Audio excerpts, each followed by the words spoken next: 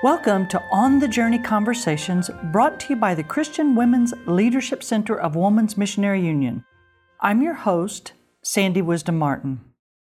I was a teenager when I met my first National WMU president. What an awesome experience! In college, I made a trip to Nashville, Tennessee for a missionary appointment service.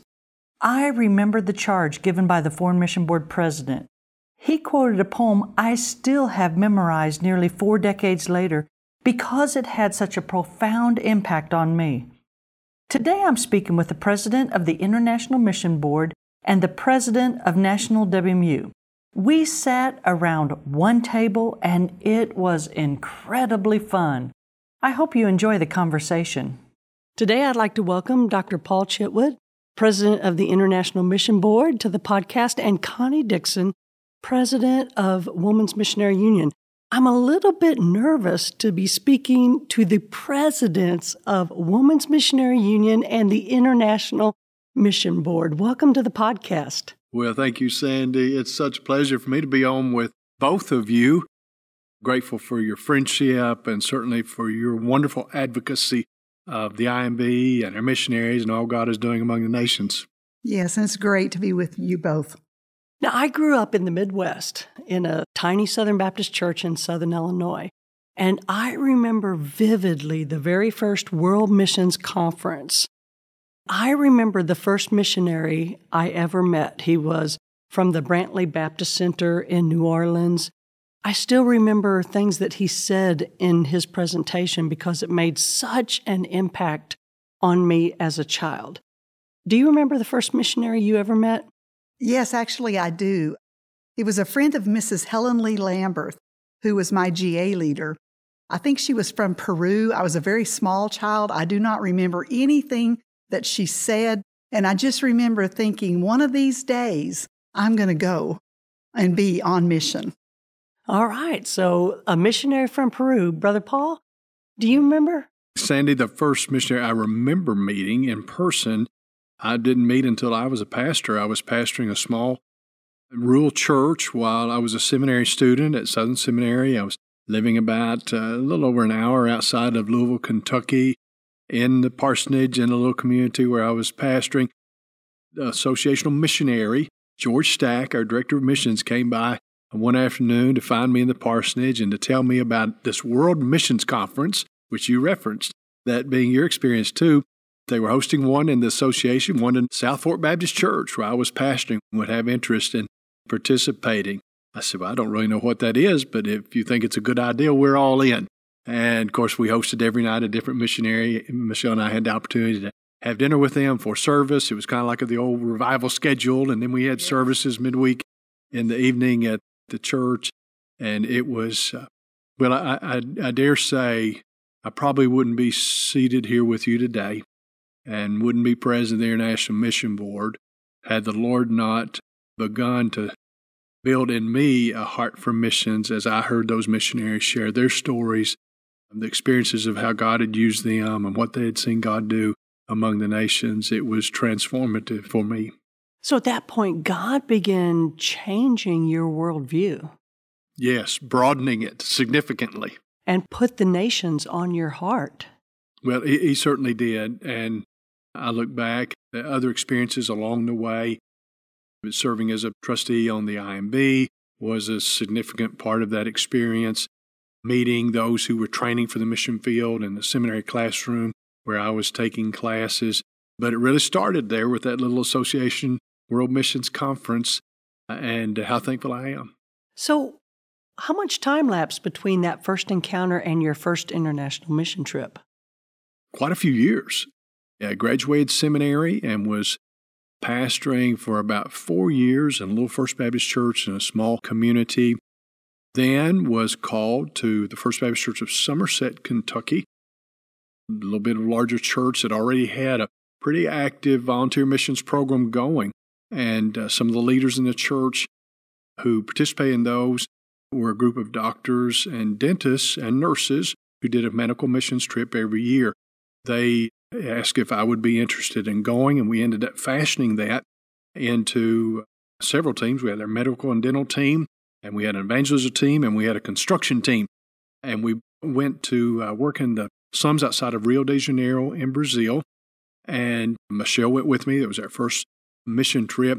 It was probably, thinking of the time lapse, about 6 years between the time when I was pastoring that little country church and had the first experience of the World Missions Conference, and then when we were overseas on our first mission trip. Again, an incredibly transformative experience for us. It changed our lives in so many ways and was another important step along the way of me being privileged to serve in the role I'm in. Connie, where did you go on your very first international mission trip? My very first international mission trip was to Zimbabwe, Africa, and loved going. And as Dr. Chitwood said, it totally transformed my life. At that time, I was a very materialistic, a young mother, and going and seeing those people and seeing how little they had and how happy they were and seeing how they lived just totally transformed my life.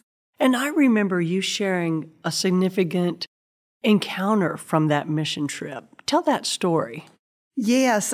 D. Ray Davis was the missionary that my team was working with, and he asked us to go out to a suburb of Gweru, Zimbabwe. It's called Epworth, and he was going to go play basketball with some of the men of the area, and it's just an old cement slab, and he said the minute that basketball would start bouncing, people would come to play ball. And my friend and I were standing there and got to noticing a lot of children gathered around to watch the basketball game. So we started telling Bible stories and singing songs and just having a little VBS as we were there. And there was this younger adult male that was there, and he had been drinking a lot, but he wanted to hear the stories and he just wouldn't go away. And he was just there. And when they got through playing basketball, D. Ray came over and struck up a conversation with this young man and asked him if he knew Jesus. And he led him to Christ that day on the basketball court. As we were driving off, I can remember my cynical attitude at that time going, well, I hope when he sobers up, he really remembers what just happened. And the next morning, we had a church service at the Church of the Rock, just outside of Epworth, this huge rock. And we looked up, and here come this young man, cleaned up and walking down the road with his little brother, because he wanted to bring his little brother to meet Jesus. I love that story. Wonderful story. That is a great story. Brother Paul, do you have a favorite mission story? I bet it would be hard to pick a favorite. It'd be hard to pick a favorite. There have been so many. I think back to that first mission trip, and one of the ways that dramatically impacted our family was there was this little 9-year-old girl named Triana, who from the moment we set foot in the community where we were working on the evangelism and construction project, we also had one of our medical teams with us there. This little girl started following my wife, Michelle, around, followed her around all week as we were doing door-to-door evangelism. We had a little Bible school going in the community, and whatever we were doing, Michelle, like it was her shadow. She could not turn around without stumbling over Triana. And at the end of the week, I guess we were there longer than a week, but at the end of the trip, we had a big celebration service because our team had been able to construct a small little church building for this church plant that had started sometime before then in the community to have a place to have services. We had that celebration service. We were saying our farewells, about to leave the community. A young lady approached my wife and began to speak frantically to her in Portuguese. Michelle could not understand anything she was saying. One of our interpreters stepped up and began to help them communicate with one another. And it was actually Triana's mother. And she was there begging and pleading with Michelle, please take my daughter with you. Please take Triana with you. There was no way we could take Triana with us. The Brazilian government wouldn't have allowed that. But the desperation of a mother who, in a very impoverished and at least physically hopeless situation, wanting better for her daughter, deeply impacted us and had the result of God turning our hearts not just towards the nations, but towards the plight of orphans. Triana had a mother to fend for her, but there are so many who did not. So many children around the world who are orphaned and no one is there to help. And Lord actually led us towards adoption. We've adopted 2 daughters as somewhat direct result of that experience on that first mission trip. So God uses these experiences where we share help and hope in Christ in many ways to change us and to transform our lives. And that one experience did change the trajectory of your family. Absolutely. Wow, incredible. Well, what has God taught you through your missions experiences? Either one of you. One of the things that God has taught me is that relentless pursuit. Just happens to be our theme for this year, is relentless.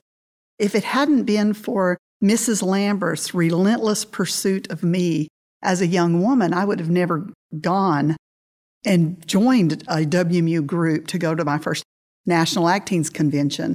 If it hadn't been for Judith Edwards' persistent, relentless pursuit of me to go on my very first mission trip, God would have worked His way in my life, but because of that relentless pursuit from those ladies, it causes me to look around as to who I can pour into and who I can relentlessly pursue to be involved in missions. So it's really changed my life. When we do get to this season of life, for those listening, I won't say what season we're in, but to a different season of life, you do take a longer look about who you can influence and who you can invest. And you are more grateful for those that poured into you. And you realize the mantle that's been placed on your shoulder and your responsibility to invest in others. It's a heavy weight, isn't it? Yes, it is. It is. Brother Paul, what have you learned? So much. I think in the bigger picture, God has used those experiences to teach me and to consistently remind me of why we're here. The church remains on earth for a reason. The church remains on earth because there are still so many in the world who have yet to hear the gospel. The Revelation 7:9 vision, that picture of heaven, where there's a great multitude no one could number, from every nation and all the tribes, peoples, and languages standing before the throne and before the Lamb. That vision has not yet come to pass. Every nation, all peoples, tribes, and languages have yet to hear. Many are yet to be represented around the throne, with still 3,000 unreached and unengaged people groups around the world. That's why we're here. We're still here because they haven't heard. We're still here with a commission to take the gospel to them. So in the bigger picture, just a reminder of why the church remains on earth and the work that we continue to steward, working towards that vision of heaven being fulfilled. So many other things. I appreciated, Connie, your reference to seeing the joy in those who are maybe living in physical poverty, but who have the Lord and have that joy of the Lord. And then those who have physically great wealth, and yet they're in such misery. And the more you're exposed to different peoples around the world, the more you see that consistency. Joy is from the Lord. Hope is from the Lord. Doesn't matter what you have or don't have or where you are in the world. If you don't have the Lord, there's no hope and there's no ultimate joy. You're right. Well, Connie, you were influenced for missions as a child. I was influenced for missions as a child. Brother Paul, you met your first missionary as a young adult pastor. How are we going to influence the next generation for the missionary task? We think about this a lot at the IMB.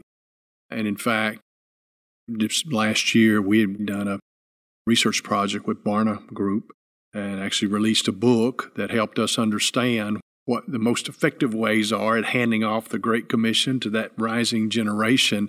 And what it revealed was, I think, what we intuitively know and what we talk about a lot, the need for that hands-on experience and a personal knowledge of and introduction to not just the mission, but the missionaries. What the research revealed was that a young person knows a missionary or has taken a mission trip. It has a dramatic impact on their life. They're like 4 times more likely to become a missionary someday themselves, that they pray for missionaries 4-fold, they give to missions 4-fold.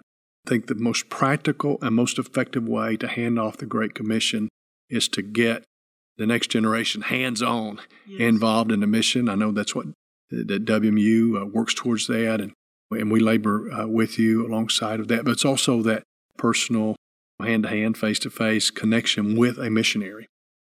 Also incredibly effective and transformative, as we've shared from our personal experiences.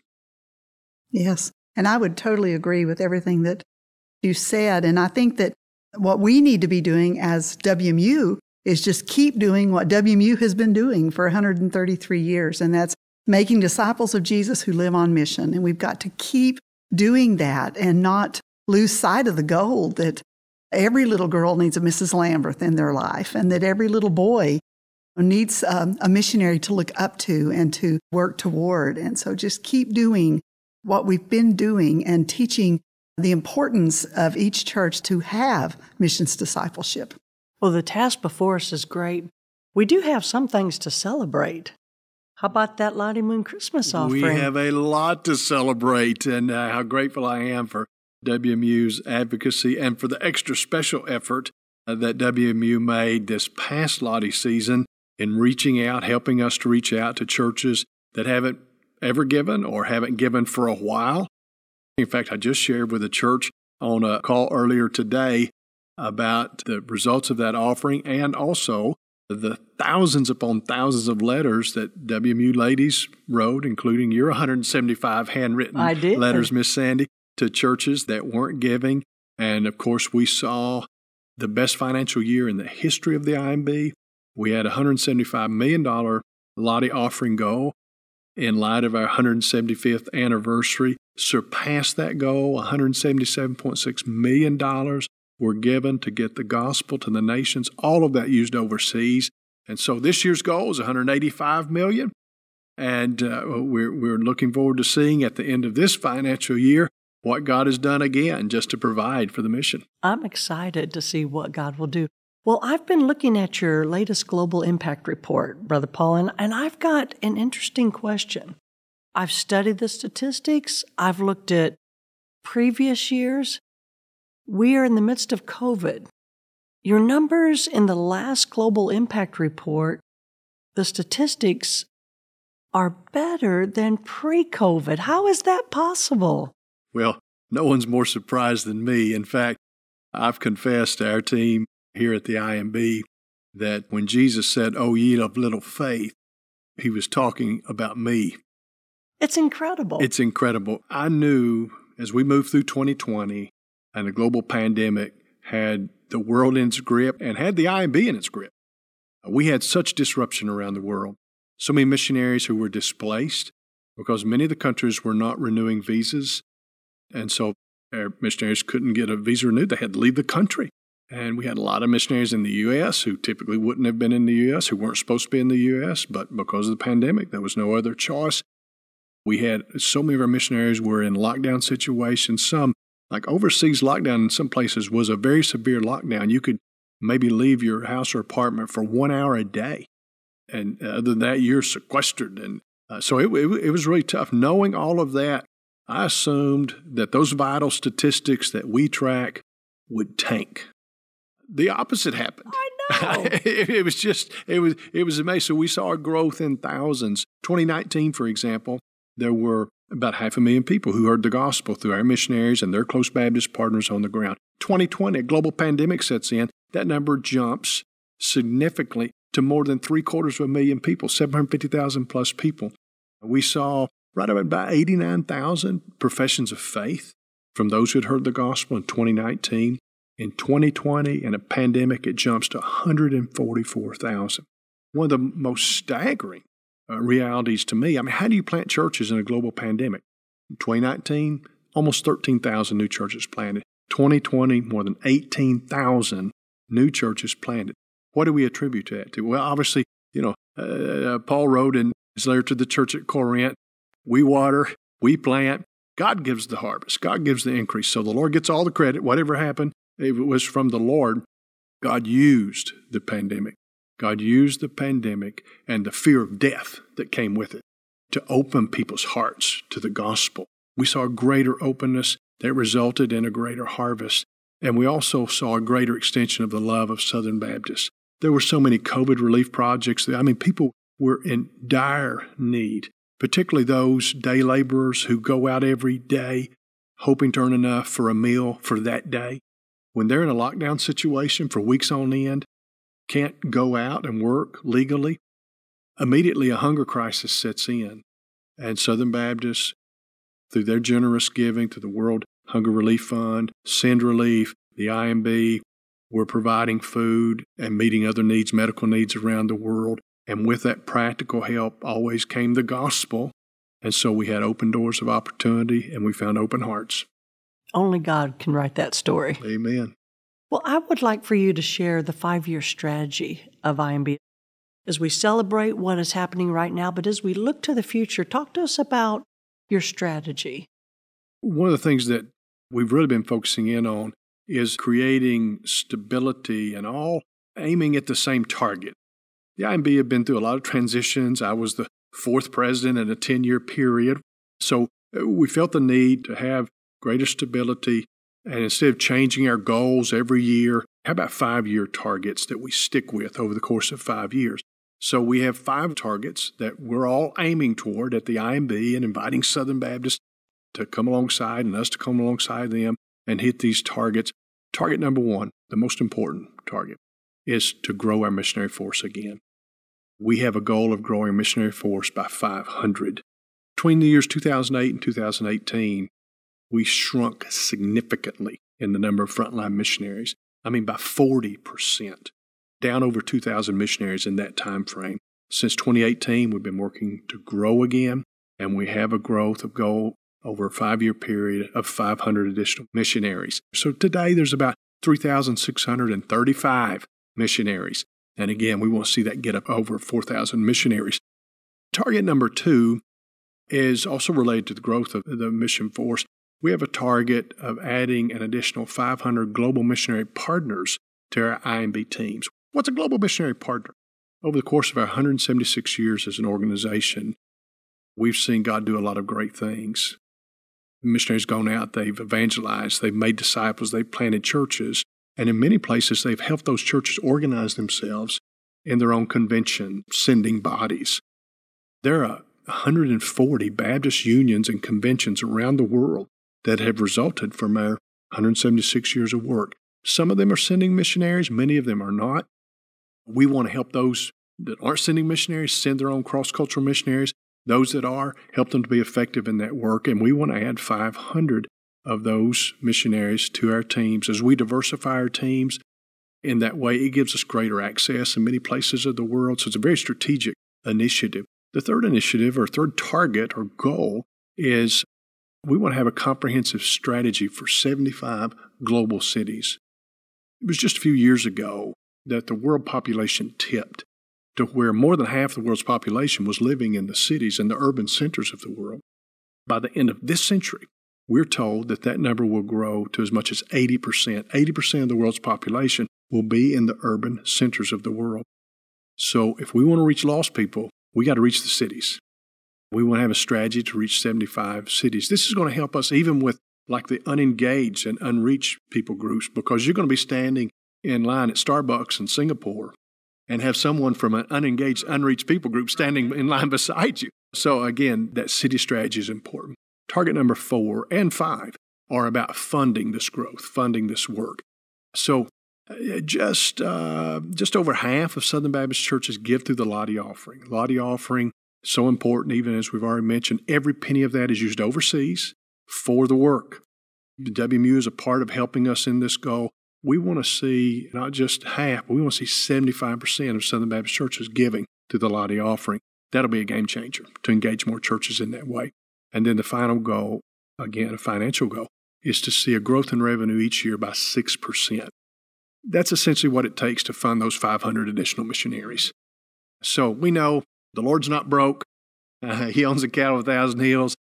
Southern Baptists aren't broke. We just need to engage in relationships, make them more aware of what God is doing, invite them to be a part of it, and I believe we can see us meet those goals.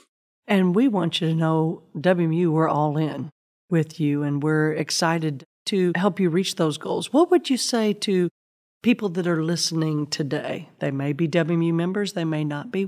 How could the local person in the pew help IMB reach those strategic goals? We talk a lot about praying, giving, sending, and going. Well, for each of us as Southern Baptists and just followers of Jesus, to be prayerful, to be praying for the lost among the nations, praying for our missionaries, to be good stewards of what God has entrusted to us, and to give generously towards the mission. To be ready to go if God calls us, whether it's on a volunteer trip or as a career missionary, as a retiree. IMB sending more missionaries. We send young people, we send those who aren't so young, and there's a place for everyone in this work. So praying, giving, going, and sending, all of us being a part, calling out the called, being supportive of sending those missionaries to the field. The other thing that we talk about is being an advocate. Being an advocate. This is what WMU does best. So for every WMU lady and every other Southern Baptist to own advocacy. What am I talking about when I'm talking about advocacy? Be an advocate for the lost among the nations. Be an advocate for our missionaries and the mission work. Be an advocate for the IMB. Invite others as you understand the importance of giving and praying and supporting what God is doing through the cooperative mission work of Southern Baptists, and specifically we're talking about the IMB. Share that good news. Share about what God is doing through the IMB. Encourage others to give. Encourage others to pray. Be an advocate for the work among the nations. Well, Connie, I'm wondering if you would take a moment and pray for Brother Paul as he leads the work of the International Mission Board. It's a big responsibility that you have, brother, and we want you to know that we do pray for you regularly. Of course, we pray for our missionaries, but we pray for those that work in the Richmond office and other places that are on the IMB staff. But we want you to know that we pray for you and believe in the call that God has laid upon your heart and want God to do His very best work through you. It would honor me to pray for Brother Paul. Dear Heavenly Father, we do come to you now, Lord, and we lift Brother Paul up to you, Lord, and thank you for all that he is doing, and thank you for his leadership here at the International Mission Board. And Lord, I just pray for all of our missionaries today, Lord, that you would bless them in a special, special way, Lord. And I pray that you would help us to see the nations, whether it's at our local Starbucks or wherever we're at, Lord, to see them and to understand that we are on mission wherever we're at, and help us to reach out and to give generously, sacrificially. Thank you for the great news of the Lottie Moon Christmas offering, Lord. And I just pray that you would help us all to look to you as to what we are to give and where we're supposed to go and who we're supposed to tell about you, Lord. Thank you again for Brother Paul and all of his staff, Lord, and I just pray that you would bless them in a special, special way today. In Christ's name I pray. Amen. I hope those of you who have listened have been encouraged as I have been to hear the hearts of these two great leaders, the president of Women's Missionary Union and the president of the International Mission Board. I'm encouraged by both of you, by the way you serve, by the way you lead. I look forward to what God is going to do with our partnership in the future. Thank you both for being on the podcast. Well, thanks for having us, Sandy, and we're grateful for you and your leadership as well. You are a blessing. Amen to that. Thank you. Thank you. We'll see you next time. I am so grateful you took time to listen to this On the Journey conversation. WMU is passionate about making disciples of Jesus who live on mission. To carry out that mandate, we learn about God's work in the world, we tell others about Jesus and do ministry, and we are committed to supporting our missionaries through our prayers and sacrificial gifts. If you want to learn more about what we do, visit WMU.com. We'll see you next time.